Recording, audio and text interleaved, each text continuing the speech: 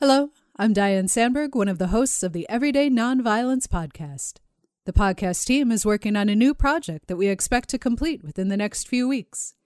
In the meantime, we're re-releasing a previous episode.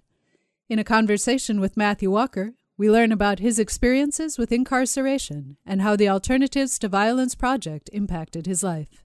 After listening to the original recording, stay tuned to hear Matthew and I talk about his more recent involvement with and feelings about AVP.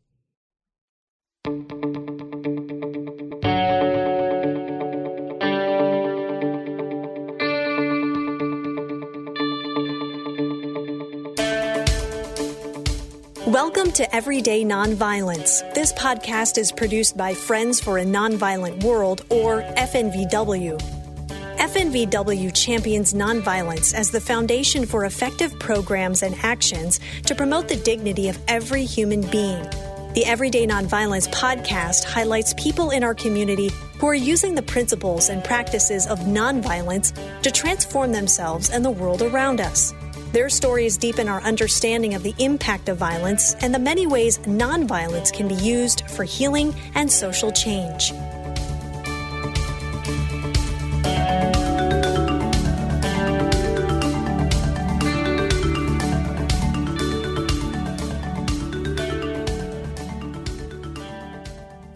We're welcoming Mr. Matthew Walker today. Mr. Walker is an author, a playwright, a poet, and a workshop facilitator, in addition to many other facets of his creative life. Mr. Walker comes to us today to discuss his passage through the world to a life of intentional nonviolence. Welcome, Matthew. We're delighted to have you as part of our ongoing commitment to be a voice for justice, non-militarism, and for social change. It would be helpful for us to know a little bit about yourself, who you are now, and where you've been.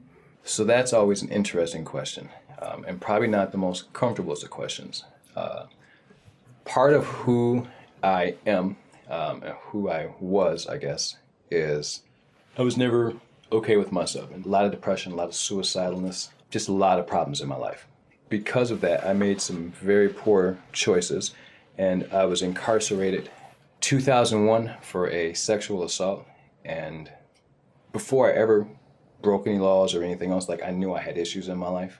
And I'm not talking about depression. I mean, that stuff is one thing, but I mean the idea that culturally, or at least especially in my neighborhood, violence is something that's definitely taught. To toughen you up, they learn the verbal violence, the jarring, and all that stuff. But then beyond that, there's also the fighting and stuff to make sure that you can handle yourself.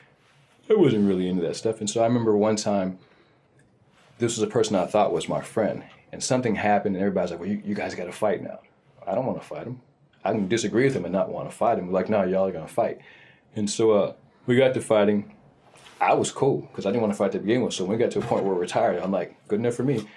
But they turn around and they beat him up pretty bad. And it's like, it just those type of experience and wanting something different, but not knowing how to get out of it, and not knowing people that wanted something different.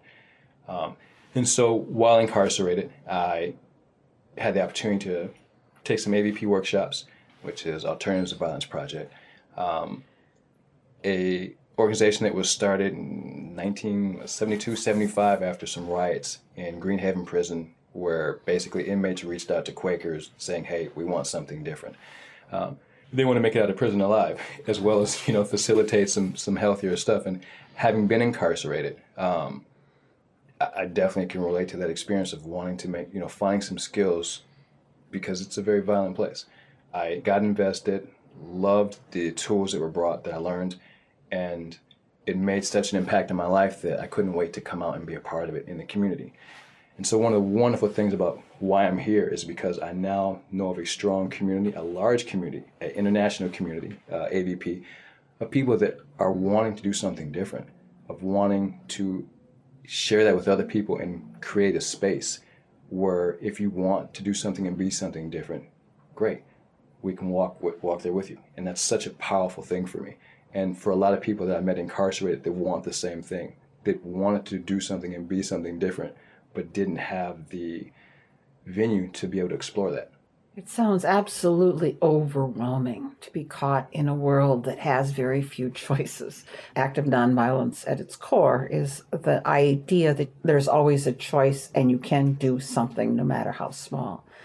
And I could see how powerful that might be. Was that one of the turning points for you? Empowerment is, what a gift. I mean, there's many gifts that you can receive in life, and I really believe empowerment, seeing the multitude of choices, again, like you say, something as simple as breathing, how powerful is it just to take a breath and give yourself distance in a moment.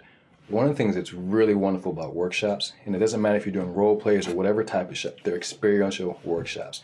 And so you really get a chance to see, not just in yourself, but in others, these moments. So I was thinking about role play that Hank and I did, and Hank was going to pretend he was going to get on the phone before me. Okay, no problem. I'll wait.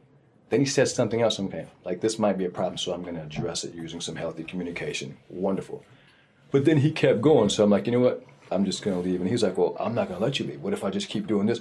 And it got to a point where it's like my options, my tools are shrinking for what I'm comfortable with and what I'm capable of using, but I want something different. And so it was nice because it was a workshop, so I could say, hey, time out, let's stop. I could use some ideas. Because if this were real life right now, it would probably be a fight situation. Not because I want it, but because I don't know how to stop this from playing out. So I had several people in the workshop that it never got resolved. And throughout the weeks, I kept coming back and revisiting it because it was important. Again, I think we all innately want to do more nonviolent options. But when we are unable to, I think there's a residue that sits with us. Or with myself, there's definitely a residue and it builds up. And it's not a good feeling, of course. What I ended up coming up with was there's a difference between protecting myself and learning the skills to protect myself. Because what Hank was proposing in that moment was physical violence. And so obviously safety is a legitimate concern. And you want to be safe. You want to know that you're physically safe and others are. So if I need to, I could go take whatever type of self-defense classes so that in that type of moment, I'm able to defend not only myself, but to protect him from himself and from me. And I'd have been good in that moment to be able to say that I don't have to worry about this. This is not an issue. But because I didn't have those skills and because I didn't know that I needed those skills, that was my problem. So when I identified an alternative, wonderful. You can put people in holds or whatever that stops them from hurting you and themselves until they calm down or until you get enough other people there to support you. Lovely. And so that's what I came up with that. And it felt so empowering because I love the word that you used earlier, empowering. Because now I can not only honor the values and beliefs that are important to me, but there's obviously the core need of being able to feel safe and protected and whatever else. And all of those came together. And I don't think that's probably one, I've had maybe several, but that's one of the most powerful moments I had because it was like, yes, this can, like I'm getting goosebumps right now, like it can work. The excitement is showing in your voice. It sounds like a very powerful workshop and a very powerful example. I also am struck by the fact that you are able to articulate being on the path and also knowing when there's branches off and knowing that there's skills to be learned, that you never fully arrive, that you are still always in the process. Yes. It's a lovely story. Active nonviolence or pacifism and the prevention of violence are enormous topics. Let's talk a bit about your personal commitment to these ideas and maybe how you developed them. If they came from ABP, that's great, but maybe they came from other sources too. I mean, we don't live in a vacuum. So, in other words, what is your story on this path of active, intentional nonviolence? ABP has a lot of wonderful skills. And I think in addition to that, one of the things that's been helping me is mindful contemplation of like, what are your thoughts, what are your emotions, and just seeing what's present and just being able to let it go, not let it go, but just to not take ownership of it or the story. And that's part of it. And so in the role play with Hank and I, and the wanting to do something different, just being able to note that one thing that was arising was fear. One thing that was arising was anger, a sense of powerlessness. Well, I know those things pass also because I've contemplated them and, mindfully. And so it gives me freeness to not have to react right in that moment. And it gives me a space. And that was really empowering. One of the exercises we talk about in ABP is that pause. That's part of what helped with that. Knowing that my thoughts started speeding up because of that fight-flight syndrome that kicked in. Just being able to see it for what it is means I'm not this, that, or the other. These thoughts are happening, and I don't have to identify with it. I can let it go. And that's what I missed. I missed in that I didn't know how to mindfully and personally connect to it, but it's always been present. And always wanting it, but not being in a culture that really said, hey, here's how you go about it. I've always wanted something different, but I never, it's hard to say this is what I want until you can name something. So being able to say that I want a deeper sense of peace, I want a deeper sense of spaciousness. And I think mindfulness really offers a sense of spaciousness. AVP offers tools that can get you in part to that, as well as, again, just meditating and a host of other things. So it's always been present, but I didn't know that what I was looking for. I just knew something was missing. And I think like most people, when something's missing, you just try and find fillings. And when you find something, for me, it was food, it was money. Prior to me ever going to prison, I was somewhat successful, marketing director, and you get the house and the cars, and it's like, okay, I'm there, I'm good. But I wasn't, because I was always missing that part, which is, I think I think part of at that core, that passivism is really just a wholeness, a unity. Why would I ever want to harm you or anybody else when I see that innate part of who you are? That yearning to be free, as so many writers have spoken, free from the shackles of violence and the consequences therein. That's kind of an amazing way of phrasing it. I love what you've done with it, because you're right. We don't have the language and we don't have the knowledge of what we are missing. There is this deep core pull to find it. We talked earlier a bit about cultural differences across conflict, and you had some really surprising awarenesses. What happens when maybe you use silence because you want to go calm down? Would you be willing to articulate that again? Well, I think it's one thing for me, having been in prison, saying, yes, you know what, I have been violent. And so I can look at these behaviors and say they're totally not cool and I want to change something. But I think there are a lot of people that two things happens. Either A, they're not aware they're violent, or they don't know how to do something different. So if I was brought up if you don't have anything nice to say, don't say it at all. And so in my household, what that was is you just turn around and spin off and walk away. And you don't speak to them until, you're good. Well, that silent treatment is very hurtful to a lot of people, especially if someone was brought up in a household that says, you don't let the sun go down until you've resolved things. And so I think back to when I was married, I think my ex-wife was more of that person. So she wanted to talk, and I just wanted to get away from things. And that was an issue, right? A conflict. And it was a conflict that couldn't get resolved because in my eyes, I'm doing the best. I'm doing right. I'm not saying anything because I have nothing nice to say. And you're doing the right thing, but there's nothing but more conflict. And seeing that and knowing how to identify the nonviolent part to say, hey, I really not sure how to word things in a good way right now. So if you can give me some space until I can find a better way, that'd be wonderful. And if she would have had the awareness to be able to say, I'm really not okay with letting this sit too long. I want to resolve this before the night's over. Then now we could have made some plans. Okay, well, check back with me in 15 minutes, and if I'm not okay, we have some room now. And I think culturally there's so many differences between religious cultures, just all the different, there's so many different parts that go into that. And they don't get discussed, and maybe people don't have the knowledge or know to. I know I didn't, and so that's part of what helps now, I guess, being able to just awareness and name things. I believe you're absolutely right on that. And even if we do things absolutely perfectly, somebody else's translation with somebody else's life experience or cultural cast is going to come to a different conclusion. Yeah. It is not an easy path to walk. I think the Hippocratic Oath, first do no harm. I think if we can justify that to ourselves, maybe we've gone quite a way. I agree. I think one of the things, especially with AVP, it's great to take the workshops, but especially when you facilitate over and over and over, and you get to see the same issue comes up. If after 20 workshops, I continually not only talk about my fear and everybody gives me suggestions, but I have a chance to see people reacting differently, there's such empowerment because you don't have that space in normal life. I think it's wonderful to have a place to practice. Athletes, they get however many days a week to go practice, and you know what the purpose is. I'm going to perfect this blocking skill, this catching skill. Artists, whatever you're doing, gymnasts, there's these practice spaces. and these coaches. And here's this, like, everybody can come together with a concerted effort. And where's the practice space for nonviolence? Where's the practice space for, wanting to have more of a pacifist lifestyle? And I think one of the beautiful things about AVP is it offers that. And so you have space provided to continually learn these tools, but also to hone your skills. Like, I can know about these skills, but until I can practice them in every facet, I don't really get to take a full ownership. And so I don't feel as empowered. And I think it's huge, that ability to take ownership of a skill. And I think that's part of the gift that AVP is.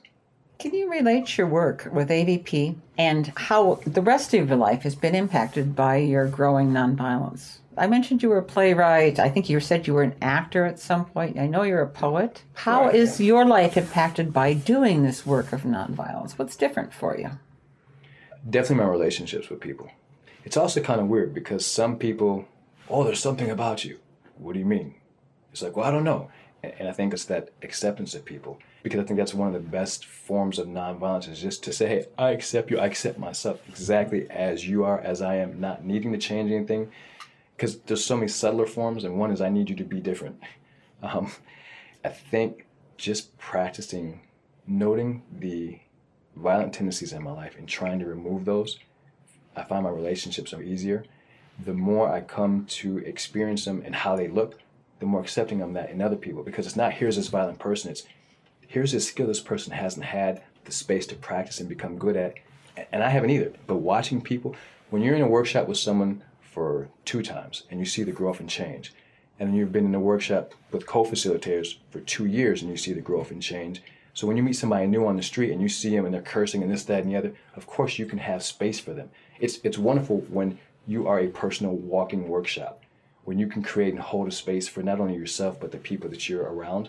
And I think that's one of the gifts that AVP has allowed me to be, is at times, when I'm mindful, to be a personal workshop where I can hold spaces for people. Well, that's a lovely story. Thank you. We should all have that space, that training camp, so to speak, for making spaces for everybody to be who and what they are. I don't know what you are doing in your life right now for money and things like that. I'm a machine operator. Oh, I would guess that some of this conflict resolution stuff is helpful in a machine shop. Is it? Oh, I'm sorry for laughing.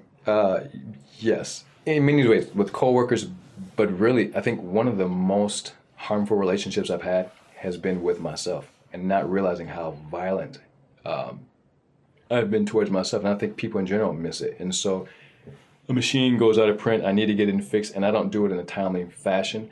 The language I use to myself. And so, not currently, but what I used to use, because now I am more mindful and I have more tools to use. And so it's just being able to say, to use an I message to myself. It sounds really cheesy, but it's important because I see how angry I get at the situation, but I have better ways of dealing. And so there's times where I'll just start laughing, like hilarious laughing. Some people look at me like I'm crazy because they know I'm frustrated. So how can I be laughing? But I can see being in the moment, being upset, but being able to be kind with myself, And it doesn't usually happen until after I've said something mean first to myself. But there's the ability to back up and say, no, you're not all these things. This is what's really going on. Here's this I message. I feel really uncomfortable. I feel stupid and all these other things. But that's language that you use because you don't have better language for the word stupid. You're not stupid. And so then I start laughing, and it's a wonderful experience. I think sometimes I really wish I had a different job, and other times I'm so grateful because it's another space for me to be able to experience the ways that violence has impacted my life and to practice something different. You mentioned something that no one has yet mentioned on these podcasts, and that's relationship with self and the role of active nonviolence.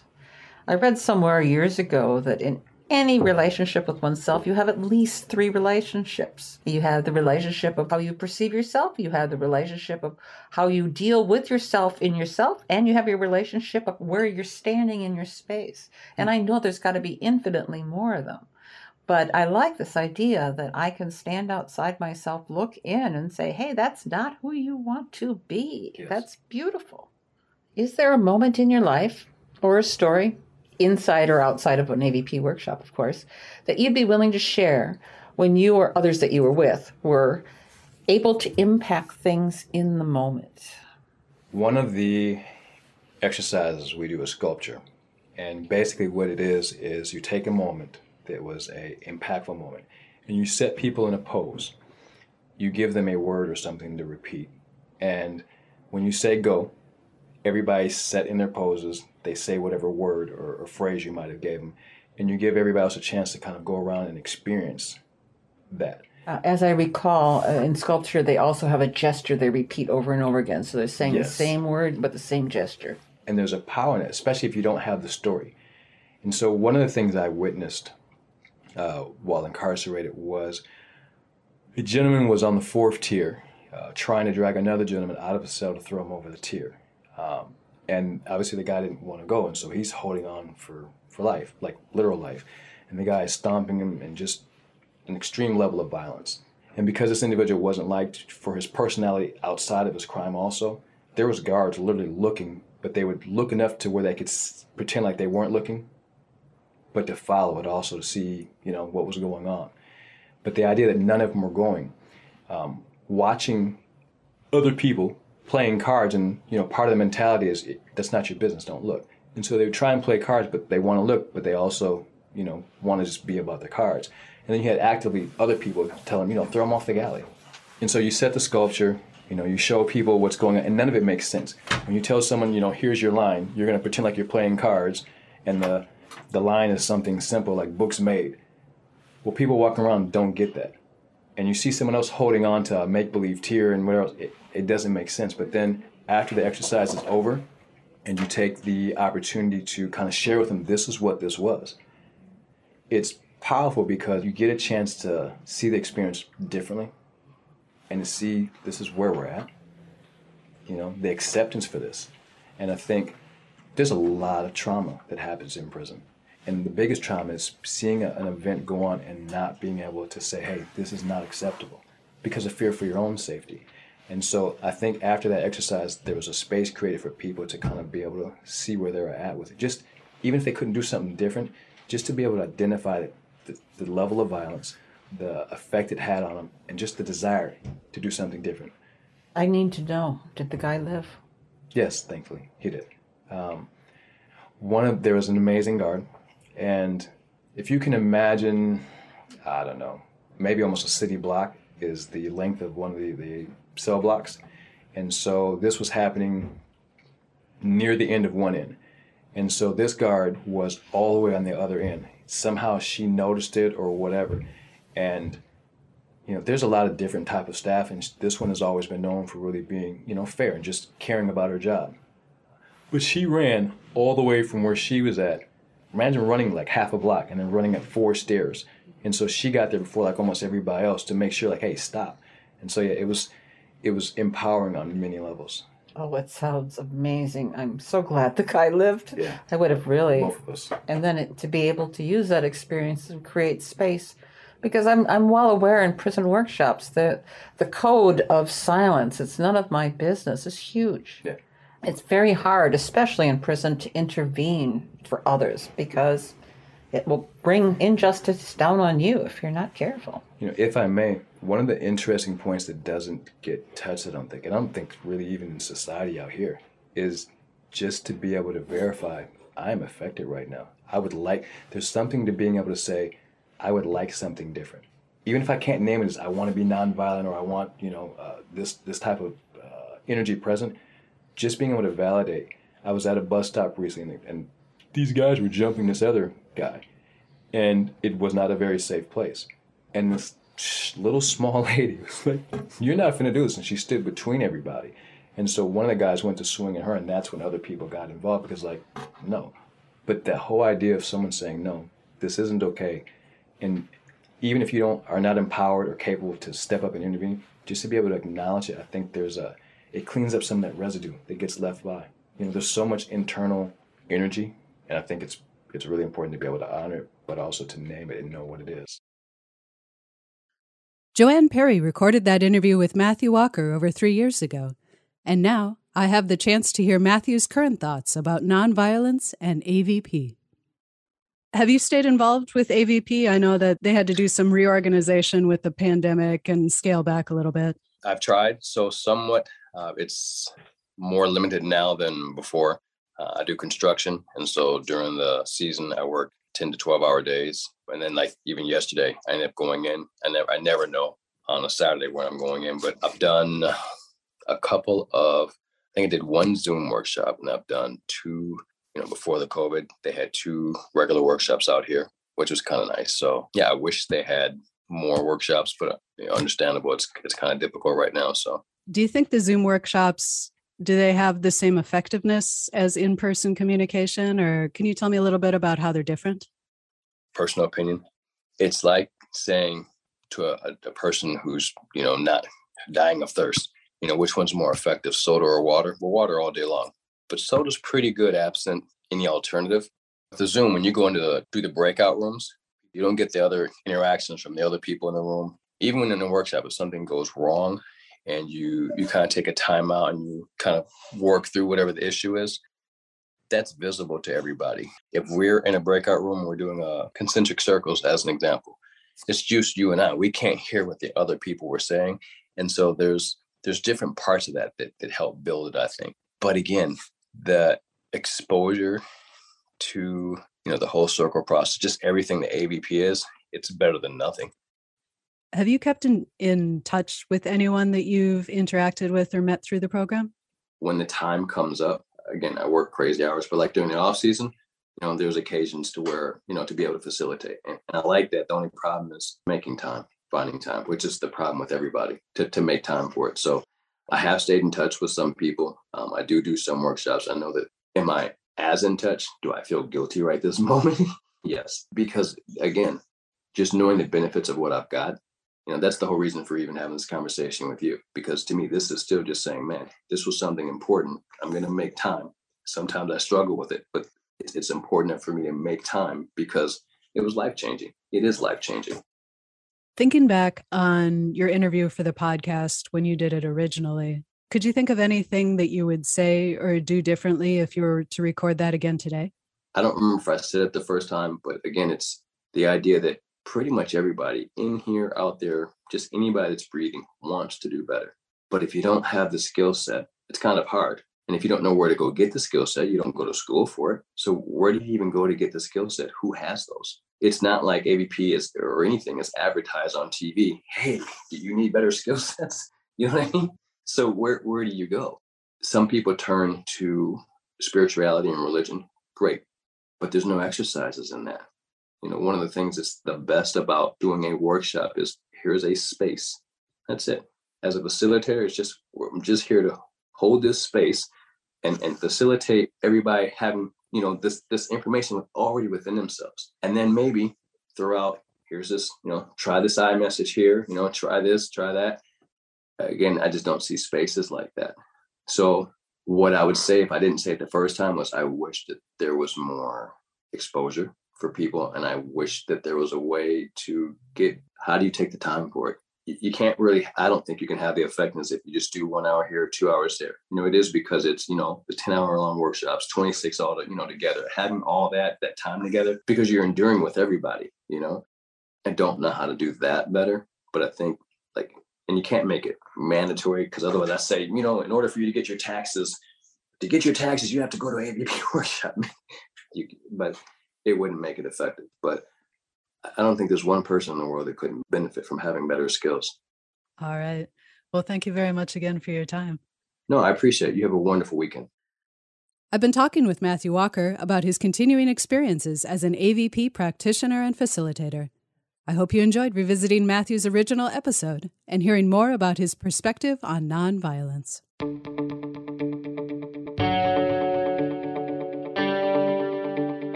Thank you for listening to Everyday Nonviolence. To learn more about Friends for a Nonviolent World, visit our website at fnvw.org or call 651-917-0383.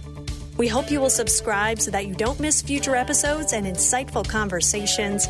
Please note that the views expressed in this podcast are those of the host and guest and are not intended to reflect the official positions of FNVW, its staff, or board of directors.